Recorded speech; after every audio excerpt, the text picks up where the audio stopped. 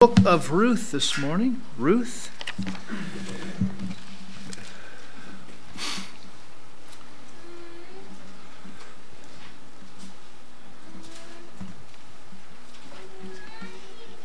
Ruth chapter 1, and begin reading in verse 1. Now it came to pass in the days when the judges ruled that there was a famine in the land. And a certain man of Bethlehem, Judah, went to sojourn in the country of Moab, he and his wife and his 2 sons.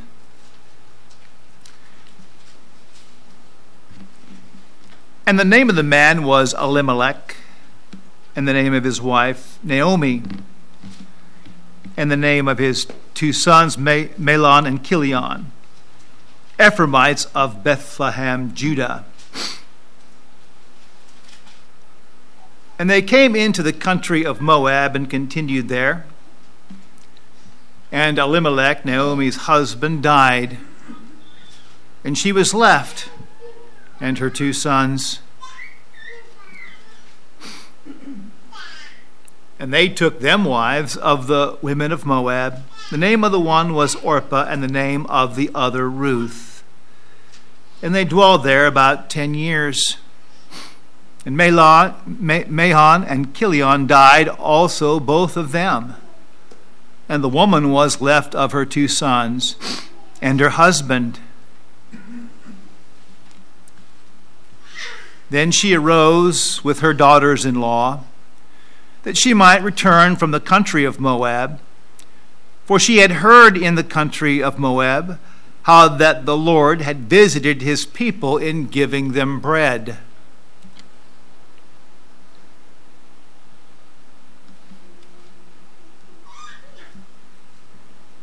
Wherefore she went forth out of the place where she was, and her 2 daughters-in-law with her, and they went on the way to return unto the land of Judah.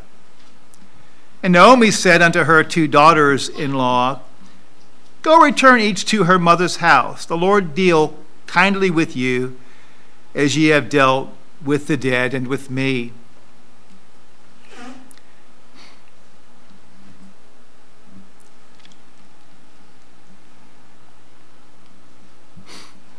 And the Lord grant you that ye may find rest, each of you, in the house of her husband. Then she kissed them, and they lifted up their voice and wept. And they said unto her, Surely will we return with thee unto thy people. And Naomi said, Turn again, my daughters, why will ye go with me? Are there yet any more sons in my womb, that they may be your husbands? Turn again, my daughters, go your way, for I am too old to have an husband. If I should say I have hope, if I should have an husband also tonight, and should also bear sons, would ye tarry for them till they were grown? Would ye stay for them from having husbands?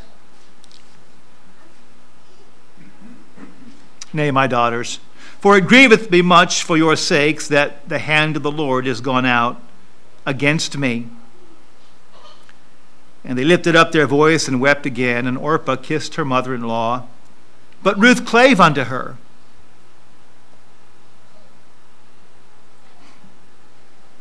And she, Naomi, said, Behold, thy sister-in-law is gone back unto her people and unto her gods. Return thou after thy sister-in-law. And Ruth said, Entreat me not to leave thee, or to return from following after thee. For whither thou goest, I will go. And where thou lodgest, I will lodge. Thy people shall be my people, and thy God my God. Where thou diest, I will die, and there will I be buried. The Lord do so to me, and more also, if aught but death part thee and me. When she saw that she was steadfastly minded to go with her. Then she left, speaking to her. Let's pray. Lord, I thank you for your word this morning, and I thank you for this wonderful account of how you cared for Naomi and Ruth and even Orpah here. And God, we're thankful for your hand and for your providence over all things. Lord, I pray for the filling of your Spirit to preach and teach the word this morning. I pray for my dear wife, fill her with your Spirit, relaying the message in sign. Thank you once again, God, for the Sunday school classes this morning and the adults, the children, and the word that has gone forth there already. We're so thankful for that. We're thankful for each one here, for those that are also here with us online. And what a blessing. And God, I pray that you would speak to our hearts and show us once again your power and glory and the grace of the Lord Jesus Christ. Help us to learn and understand and apply your word and to become godly disciples. Father, to be those that want to follow you and that do recognize that we are missionaries here, pilgrims on this earth, and that we might have our affection set on things above. And we thank you for the example in the life of Ruth, in how that we can be zealous disciples, virtuous Christians, through what we would learn this morning, and by the help and grace of your and power of your Spirit and your word, and for the glory of Jesus. Father, we pray and ask these things in Jesus' name. Amen. Amen. You may be seated.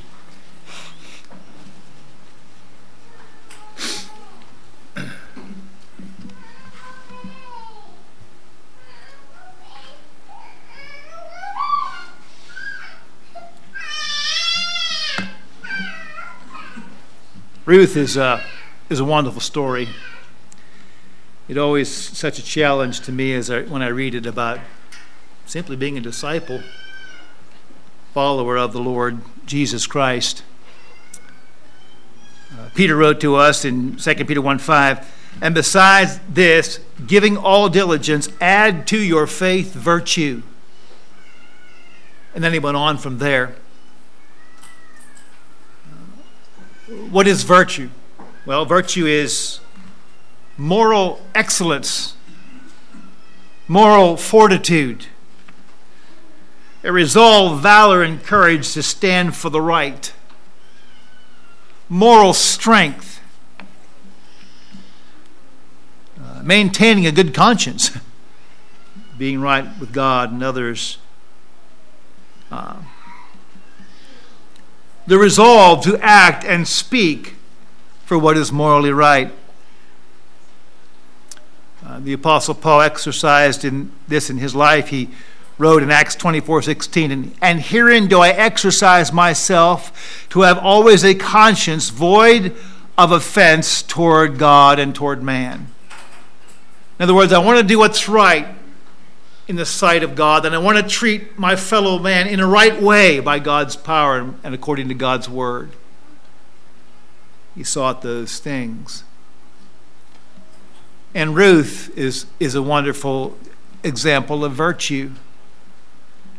When she would meet her husband, eventually going back to Israel, in Ruth 3:11 we write, now my daughter, fear not, I will do thee all that thou requirest, for all the city of my people doth know that thou art a virtuous woman. They knew that because of the way she lived, and the news traveled. And so we're going to learn some things about virtue this morning, and I trust be encouraged and challenged by it. First of all, we're going to speak of the virtues of virtue. And number one, well, to add the virtue like we're supposed to do to our faith as believers, we realize that number one, virtue must be discerned. Number one, virtue must be discerned.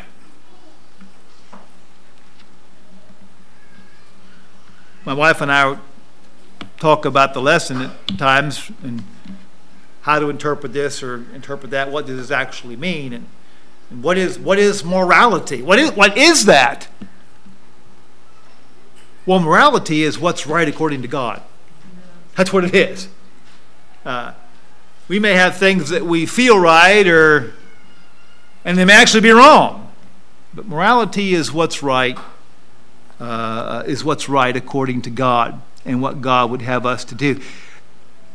We must discern that.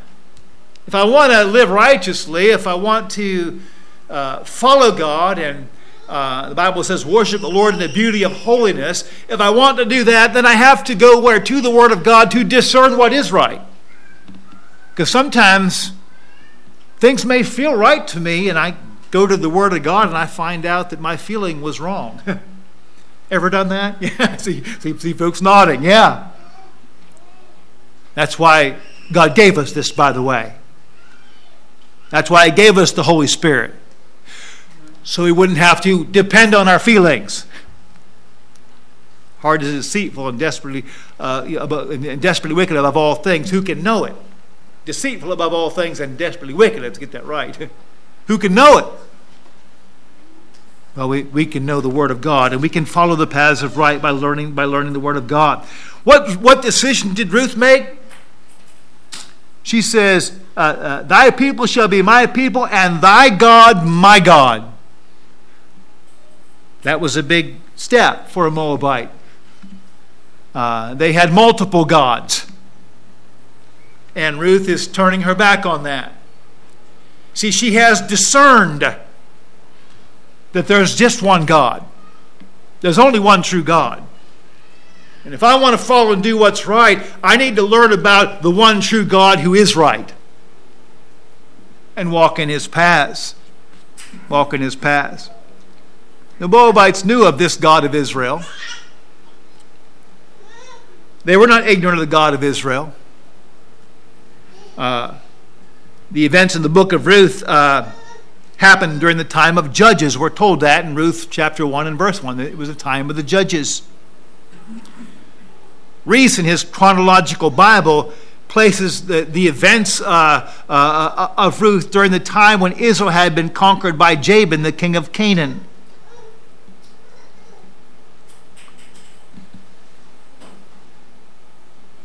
But she knows of this powerful God. And she has decided now, I want to, we would say today, I've decided to follow Jesus. She's discerned that Israel's God is where it's at. Because, by the way, He's the only one. We may have 1,000 false gods, but none of them exist. And she has discerned virtue. She has discerned who God is. And the God that is worthy of following. In Jeremiah chapter 10 and verse 10, the Lord is the true God. He is the living God and an everlasting King. He is what? The true God. He's not a true God. He's the true God. And so if we're going to know what virtue is, we need to go to the true God. And by the way, that's what we do here because we follow the Bible. Our New Testament expounds and manifests even more who that true God is. We read in 1 John chapter 5 and verse 10, "And we know that the Son of God is come, and hath given us an understanding, that we may know Him that is true. And we are in Him that is true, even in His Son, Jesus Christ. This is the true God and eternal life." You got that? God has further manifested Himself in that His Son is Jesus Christ. We believe in God the Father, God the Son, and God the Holy Spirit as one. And we'll only know the true God by now yielding to Jesus Christ and becoming a Christian. And the Bible says the moment we do that, the Bible calls that being put in Him. That's when we learn about God. Because He wanted to show Himself more clearly to us. and he sent his Son to die for us and rise again. He became a man, the Scriptures teach us. And so, by the way, that's why we reject the teachings of the Jehovah's Witnesses and others that deny the deity of the Lord Jesus Christ. Because he is one with the true God. If you have a Jesus that is not one with the true God, you have a Jesus that cannot help you. We worship the Jesus who is one with the true God. And by the way, in his teachings, he allows for nothing less. In the miracles that he performed, Jesus Christ, allows for nothing less. And he said, the Son of Man hath power on earth to forgive sins. Nobody in the Bible ever had power to forgive sins but God. And so we worship the true God. And Ruth has discerned who this true God is. If it was during the time of Jabin, the king of Canaan there, in the time of Judges, then they were less than 300 years, maybe less than 200 years from the time that God brought Israel out of Egypt and destroyed the entire Egyptian army in the Red Sea. If it's around that time that the chronological Bible presents, they're only 140 to 150 years or so removed from Joshua's parting of the Jordan and the military campaign which went in and subdued the 7 mighty nations there in Palestine. Just a little over a century away from that, a century and a half. And when Israel camped on those borders of Jordan, who was it that came out to try to curse them? Balak, the king of who? Moab. They knew about this God. And Ruth has come to a place where she said, by the way, he is the God. I believe that. She'd seen enough, I think, and heard enough from history, and I believe seen enough from Naomi's life that this was the true God. This was the true God. She said, thy God's going to be my God. The gods of the Moabites, they would sacrifice their young to their God. Ruth knew that. She knew what they did. Here, Naomi's husband and sons have passed away. But it wasn't by human sacrifice. Perhaps Ruth pondered Naomi's sadness in losing her husband and 2 sons. But Ruth also knew the sadness of the many young Moabites who had been offered in fire and put on that bronze altar and burned to Moloch and Chemosh and those gods. Israel, when right with God, knew nothing about that. And she wants to worship this true God. Deuteronomy 6:4. Hear, O Israel, the Lord our God is one Lord. That was part of the statement of faith of Israel. It's called the Shema, which means hear. It was foundational for what they believed, different from the world. And Ruth has chosen to follow that God. Virtue must be discerned. We'll find virtue right here, brethren. Amen. We find the way that we need to go right there. Virtue must be discerned. Number 2, I got one stuck in the bottom there. I forgot to adjust. Virtue must be desired. Virtue must be desired. What does Ruth say in verse 16? Entreat me not to leave thee, or to return from following after thee, for whither thou goest I will go. Where thou lodgest, I will lodge. Thy people shall be my people, and thy God my God. Don't beg me to go away. Why? Because I want to follow you. This is something that I desire. I have made it my desire. It's right, and I want to do it. And I want to follow God and follow Him.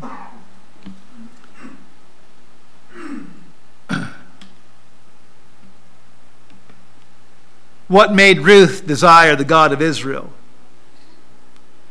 At first glance, we might think that Naomi's testimony and their bitter circumstances would have turned them away from the God of Israel. In Ruth chapter 1 here in verse 20, they return to the land, and Naomi says, she says, "Call me not Naomi, call me Mara, for the Almighty hath dealt very bitterly with me. I went out full, and the Lord hath brought me home again empty. Why then call ye me Naomi, seeing the Lord hath testified against me? The Almighty hath afflicted me."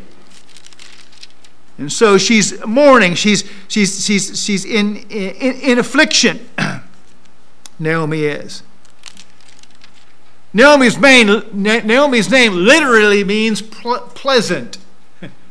Why call me pleasant? Look at the bitter circumstances Lord has put me in. Now, I have a note in my Bible by verse 13 in chapter 1 here. Naomi's advice to her daughters-in-law reveals a wanting or a lacking spiritually. I think I might have to change that note after this message. And I think we'll see why.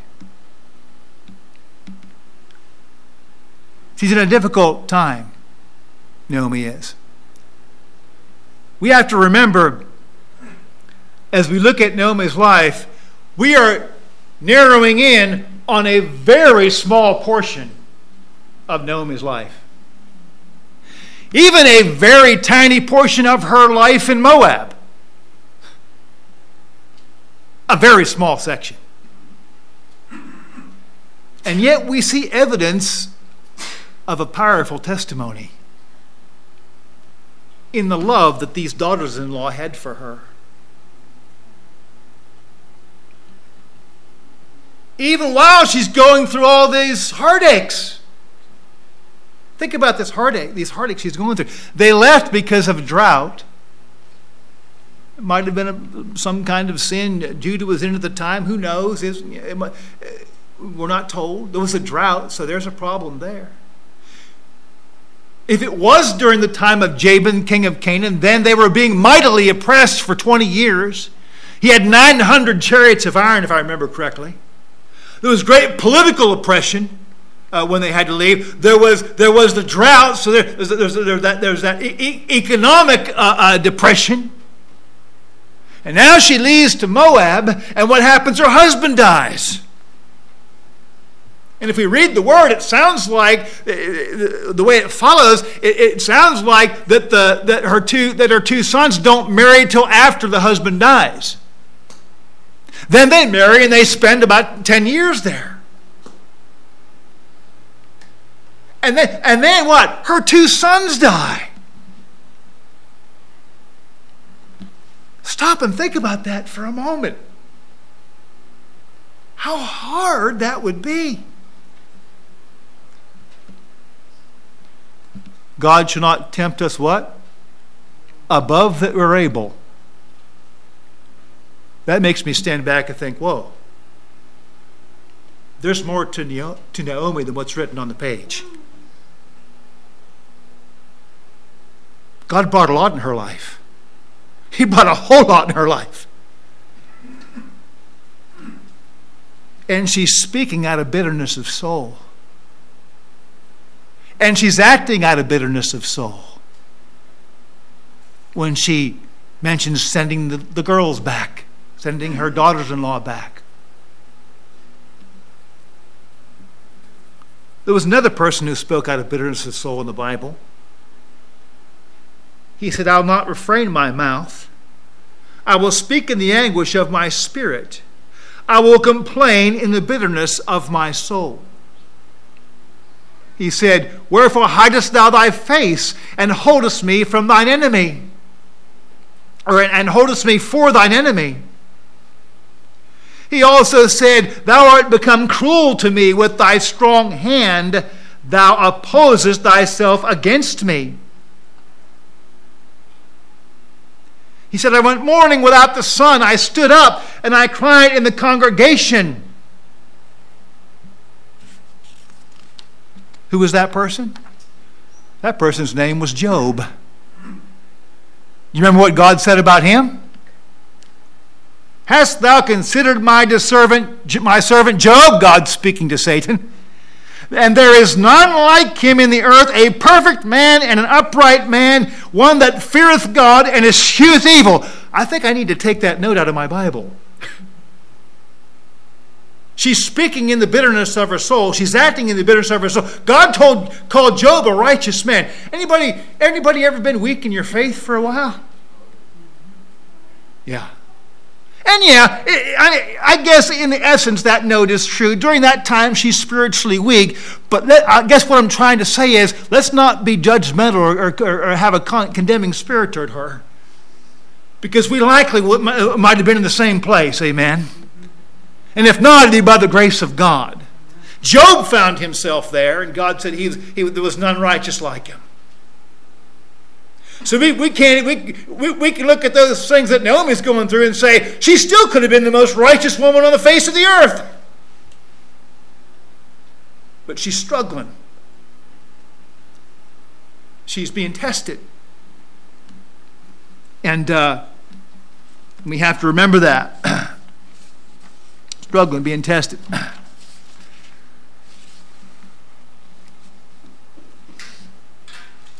Job's three friends, as Job voiced his grief, they took his words and condemned him. What did Job tell them in Job 6:26? Do ye imagine to reprove words and the speeches of one that is desperate? You mean you're going to try to take what I'm saying now, in this grief that you haven't been through and never experienced, I'm just venting this grief to my God. You're going to take these words and think this is the doctrine of my life and condemn me? He says, you'd be foolish to do that.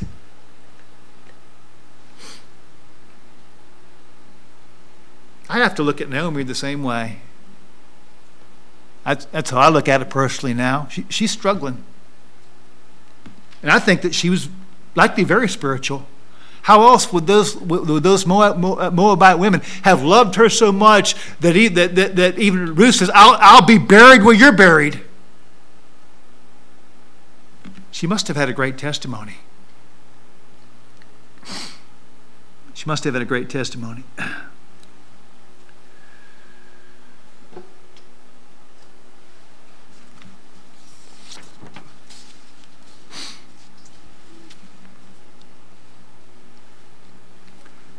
She hasn't lost her faith through all this bitterness. Though she mourns, she still refers to God as the Lord and the Almighty. Look at verse 21 there. I went out full, and the Lord hath brought me home again empty. Why then call ye me Naomi, seeing the Lord hath testified against me, the Almighty hath afflicted me. What did Job say to his wife? Shall we receive good at the hand of God and what? Not evil? It was being dumped out here on Naomi. And yes, our God is righteous, and he had his righteous purposes. But we understand that she must have been strong for God to bring that into her life. He did have great purposes for her, and we know what they are. What an amazing thing. Maybe God didn't do things as Naomi would have liked them to be done. But Ruth had learned and believed that he was still the Almighty God and the true God by virtue, I believe, also of Naomi's testimony. It's likely Naomi had much to share about God's power and blessings over the 10 years or so that she had dwelt there. An amazing thing. That desire, I want to follow. I want to follow.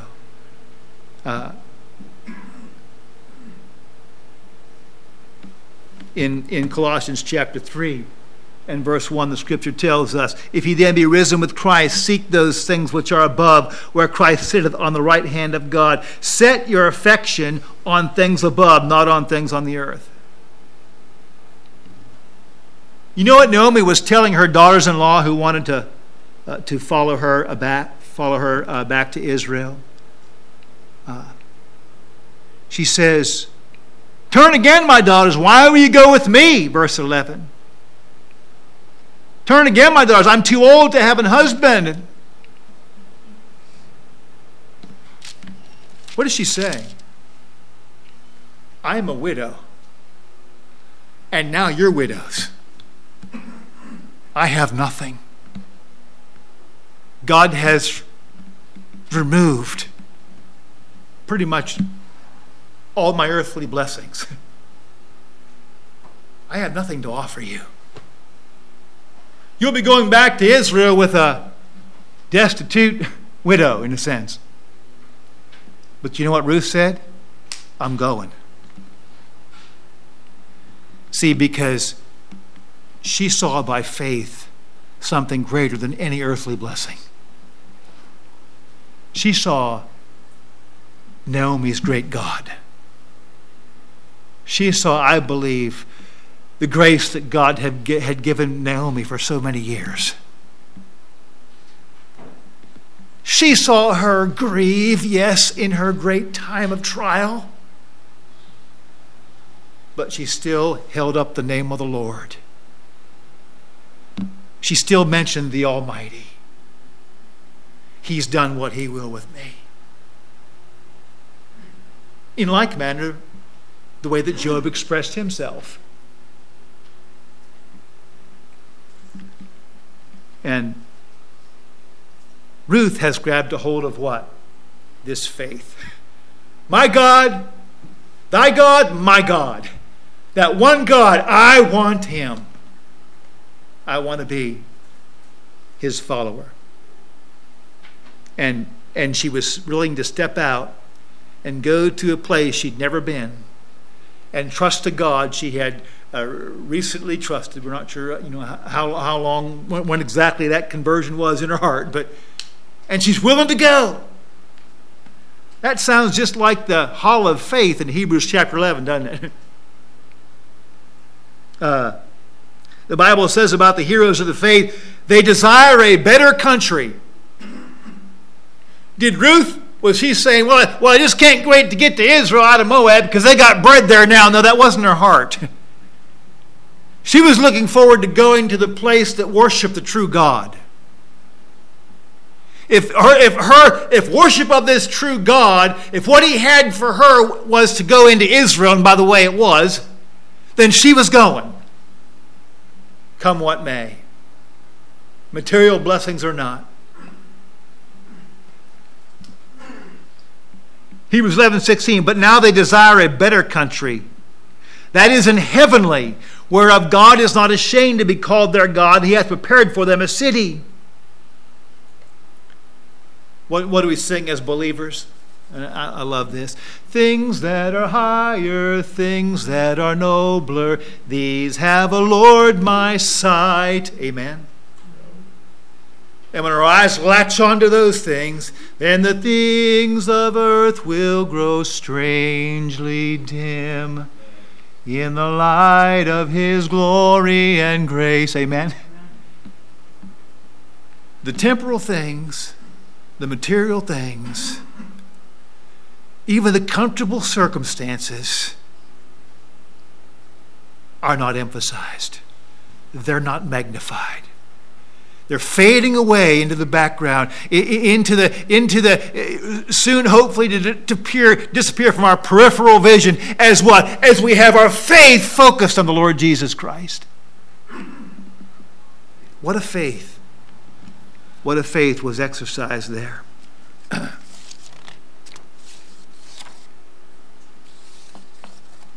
She desired that virtue. What else do we see thirdly? Virtue must be determined. Virtue must be determined. We must, if we're going to be virtuous. The Bible says in verse 14, Ruth clave unto her. She grabbed a hold of Naomi and said, I'm going nowhere. I'm going with you. I'm going with you. Verse 17, where thou diest will I die, there will I be buried.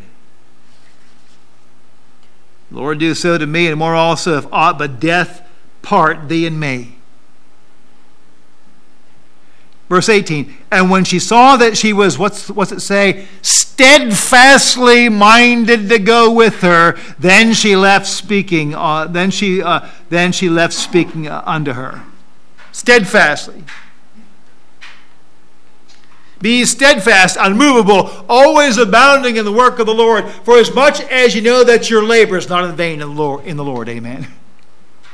She had a steadfast heart. She was determined to go. Determined to go. You see, that's needed. Because that's a decision we make every day, spiritually. Will I follow Jesus? Do I want to live a life of virtue today? The Apostle John put it this way: these things write I unto you that you sin not. Was that my desire this morning? Was that your desire this morning, that I don't sin today? I hope so. That's virtue, amen. That we learn what's right, that we follow in what's right.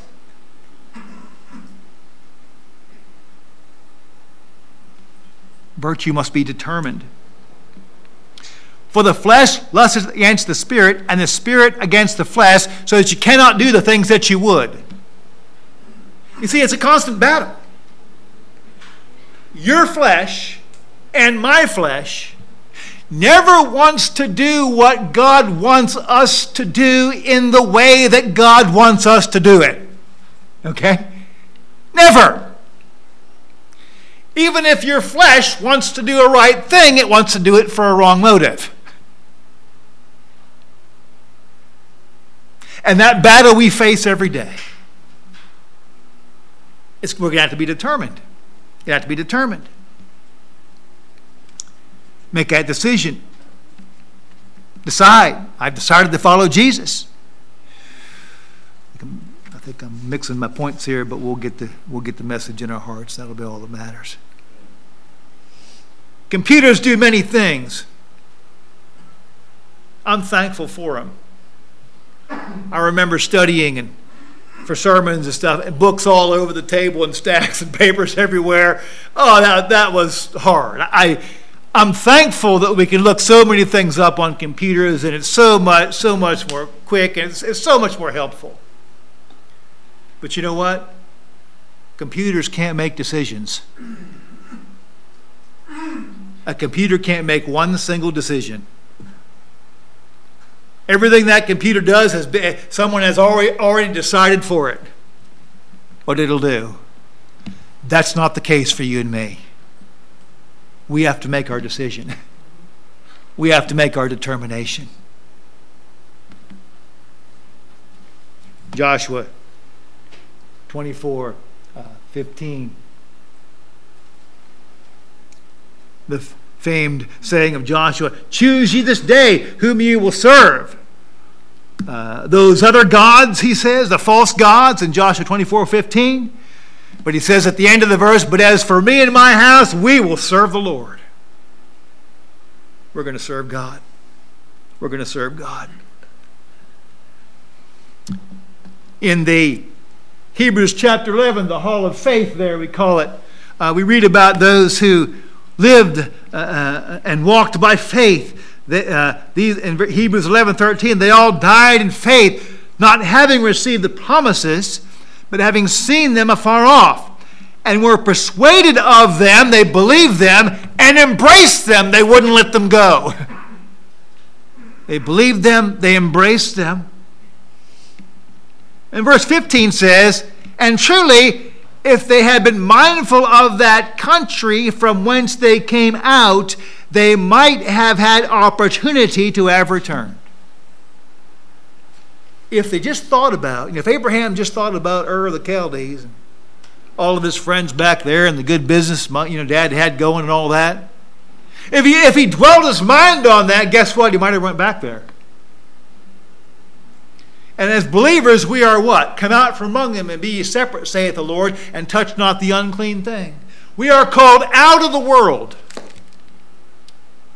But if we keep looking at the world, if we are mindful of that country which we came out of, we think about it as the riches that we have and our circumstances and temporal things, guess what? We might just become worldly. And I would say if our mind's full of it, there won't be any might about it. We'll follow that which we're seeking in our hearts and in our minds. And we'll become a worldly Christian. And worldly Christians become miserable. And worldly Christians will be ashamed at the judgment seat of Jesus Christ. And we don't want to be either one of those things. Sometimes worldly Christians are chastened, and what happens to them? They die early. We've learned about that, haven't we?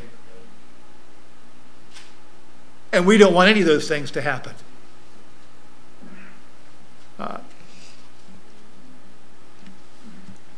Ruth endured as seeing him who is invisible. The misfortunes of Naomi might have been enough to turn many away from following the Lord, but Ruth learned of the true God through Naomi, through her family. She decided she'd rather suffer with a poor widow among God's people than return to the false gods of the Moabites. What a faith to follow. Then fourthly and finally, this virtue that we seek must be demonstrated. This virtue must be demonstrated. When she meets Boaz, who will be her husband, he'll do the part of a kinsman redeemer, and we're not going to go into all that for sake of the message this time this morning, but Boaz answered and said unto her, It hath fully been showed me all that thou hast done. Did you get that? Fully been showed me. Ruth, the way you've lived and the things that you've done have been manifest to me. You see, her virtue was demonstrated. All that discernment, that decision, that determination came out in a discipline in her life, and she demonstrated the things of God. Why? Because with all her being, she wanted to follow God. So it followed that the demonstration came forth, and all those around Ruth that knew her knew that she was a virtuous woman. Knew that she was a virtuous woman. Ruth 3:11, all the city of my people doth know that thou art a virtuous woman. A virtuous woman. Proverbs 31:30 says, favor is deceitful, and beauty is vain. But a woman that feareth the Lord, she shall be praised. Give her of the fruit of her hands, and let her own works praise her in the gates. Ruth's works praised her in the gates. Boaz went and talked to the people in the gates and the rulers and the leaders among the people, and Ruth's virtue was known because she demonstrated, and she was a virtuous woman. She was following the God of Israel. She was praised in the gates. She was praised in the gates.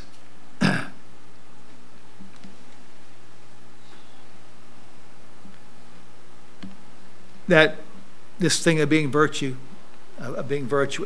worship the Lord in the beauty of holiness. We talked about, about worshiping the Lord with song starting out the year, but listen, we're not going to be able to sing from the heart unless we're pursuing this thing of virtue. Wanting to worship the Lord, sing songs of praise unto Him in the beauty of holiness. That's what He has for us, and that'll be a battle every day. But it's a battle that God can handle, amen? And by the way, it's a battle that we can't by ourselves. But we've been given all.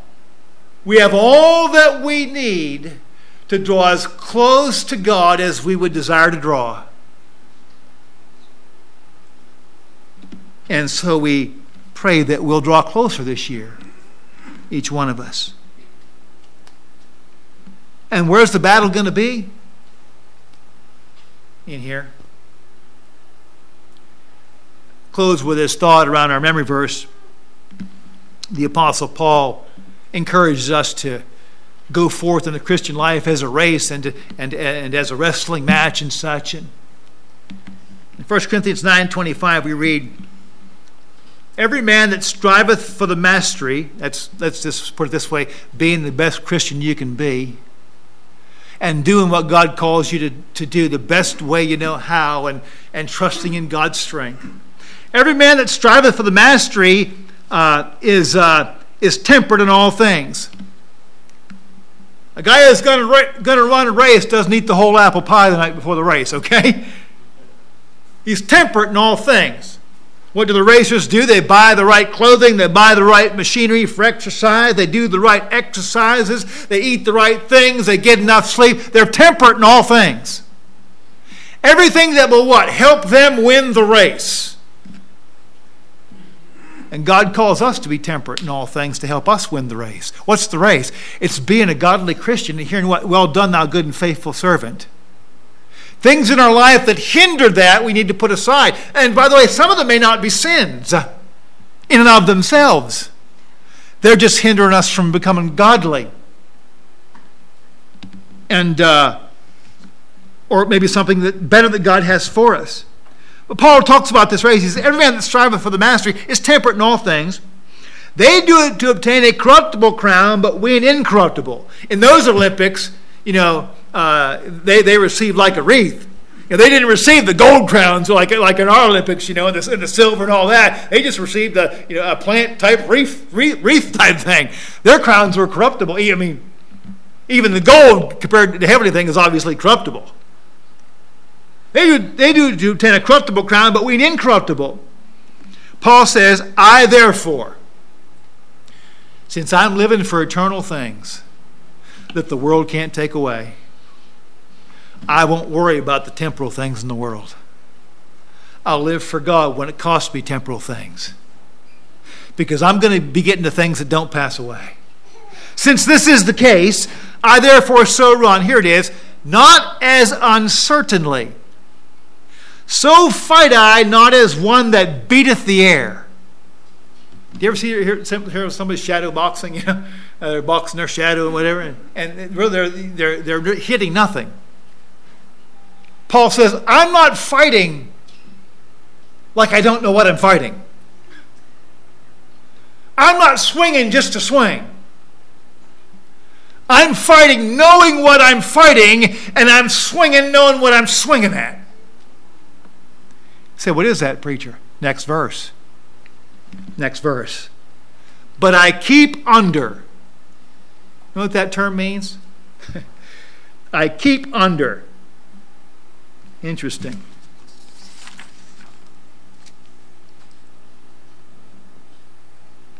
Hupapiadzo. I keep under. To beat black and blue. To beat black and blue. To smite so as to cause bruises and livid spots.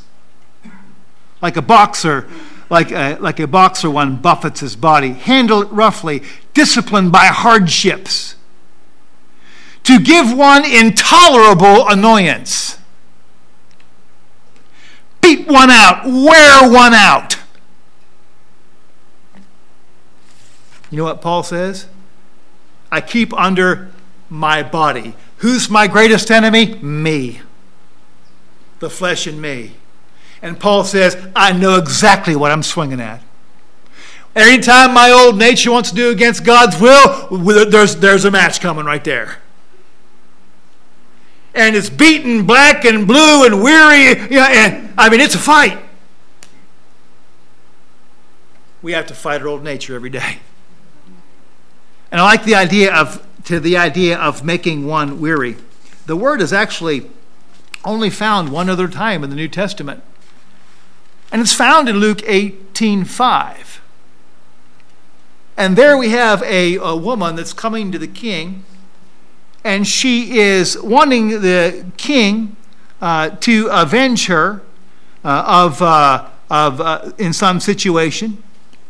And she keeps coming to him and coming to him and coming to him and coming to him and coming to him and coming to him. And tomorrow she comes to him again and the next day. And she just keeps coming and coming. And the Bible says, the king says, I will avenge her, lest by her continual coming she, here it is, weary me. She just keeps coming and coming and coming.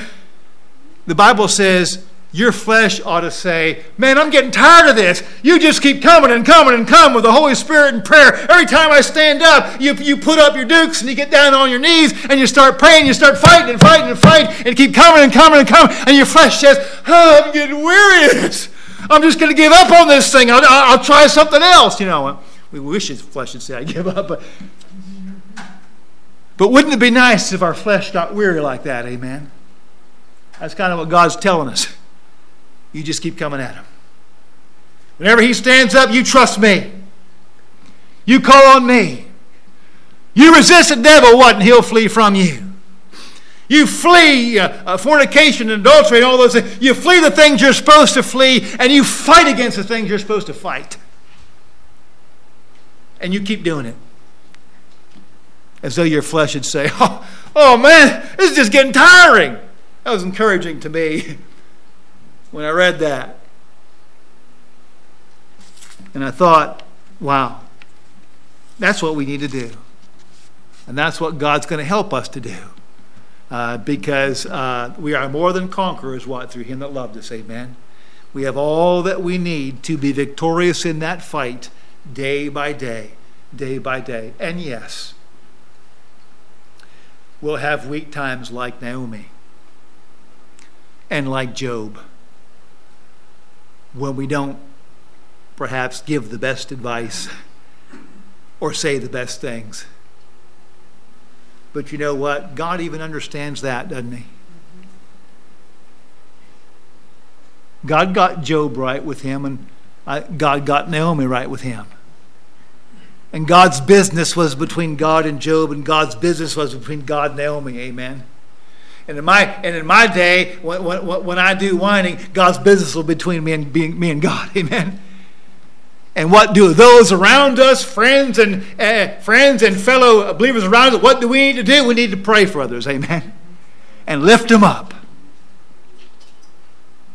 Someone's in a deep, dark struggle and they say some things that just don't seem right. Well, don't be shocked. Great people of God have done the same thing. And we just need to remember that.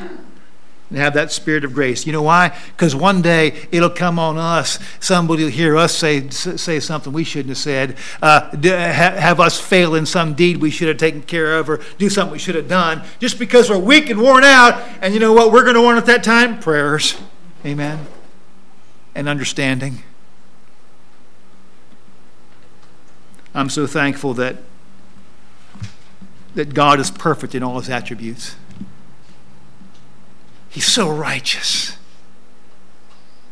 And yet he's so merciful. He's so loving and so powerful. So holy. He's all those things, but always at the same time.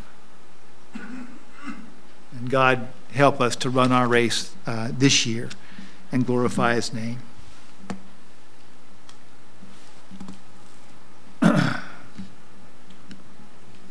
Let's pray. Heavenly Father, I thank you for your word this morning. And it's amazing how you brought Naomi through. And in the end, Ruth would say to Naomi that you had given her a son, Ruth, a daughter that had been better to her than 7 sons. There was a mature love that you created between Ruth and Naomi that your hand had accomplished. Naomi dearly loved Ruth, and Ruth dearly loved Naomi. And I believe it was all because of your presence in their lives. And Father, you are with each one of us. And we love each other here this morning. And it's because of you. And I pray that you would help us, each one, dear God, to grow in the grace and knowledge of you, and to, as Peter said, add to our faith virtue this year, that we would be closer to you, that we would be victorious in the challenges that we face, in the sins that our flesh would tempt us with. We'd not yield to them, but know those victories, God. And through the difficulty, and it will be hard at times, it can be wearying if we don't turn to you and trust you, but we will reap the fruits of joy and peace with every victory, with every decision, with every long and weary fight, and the victories that come with it. You'll give that joy.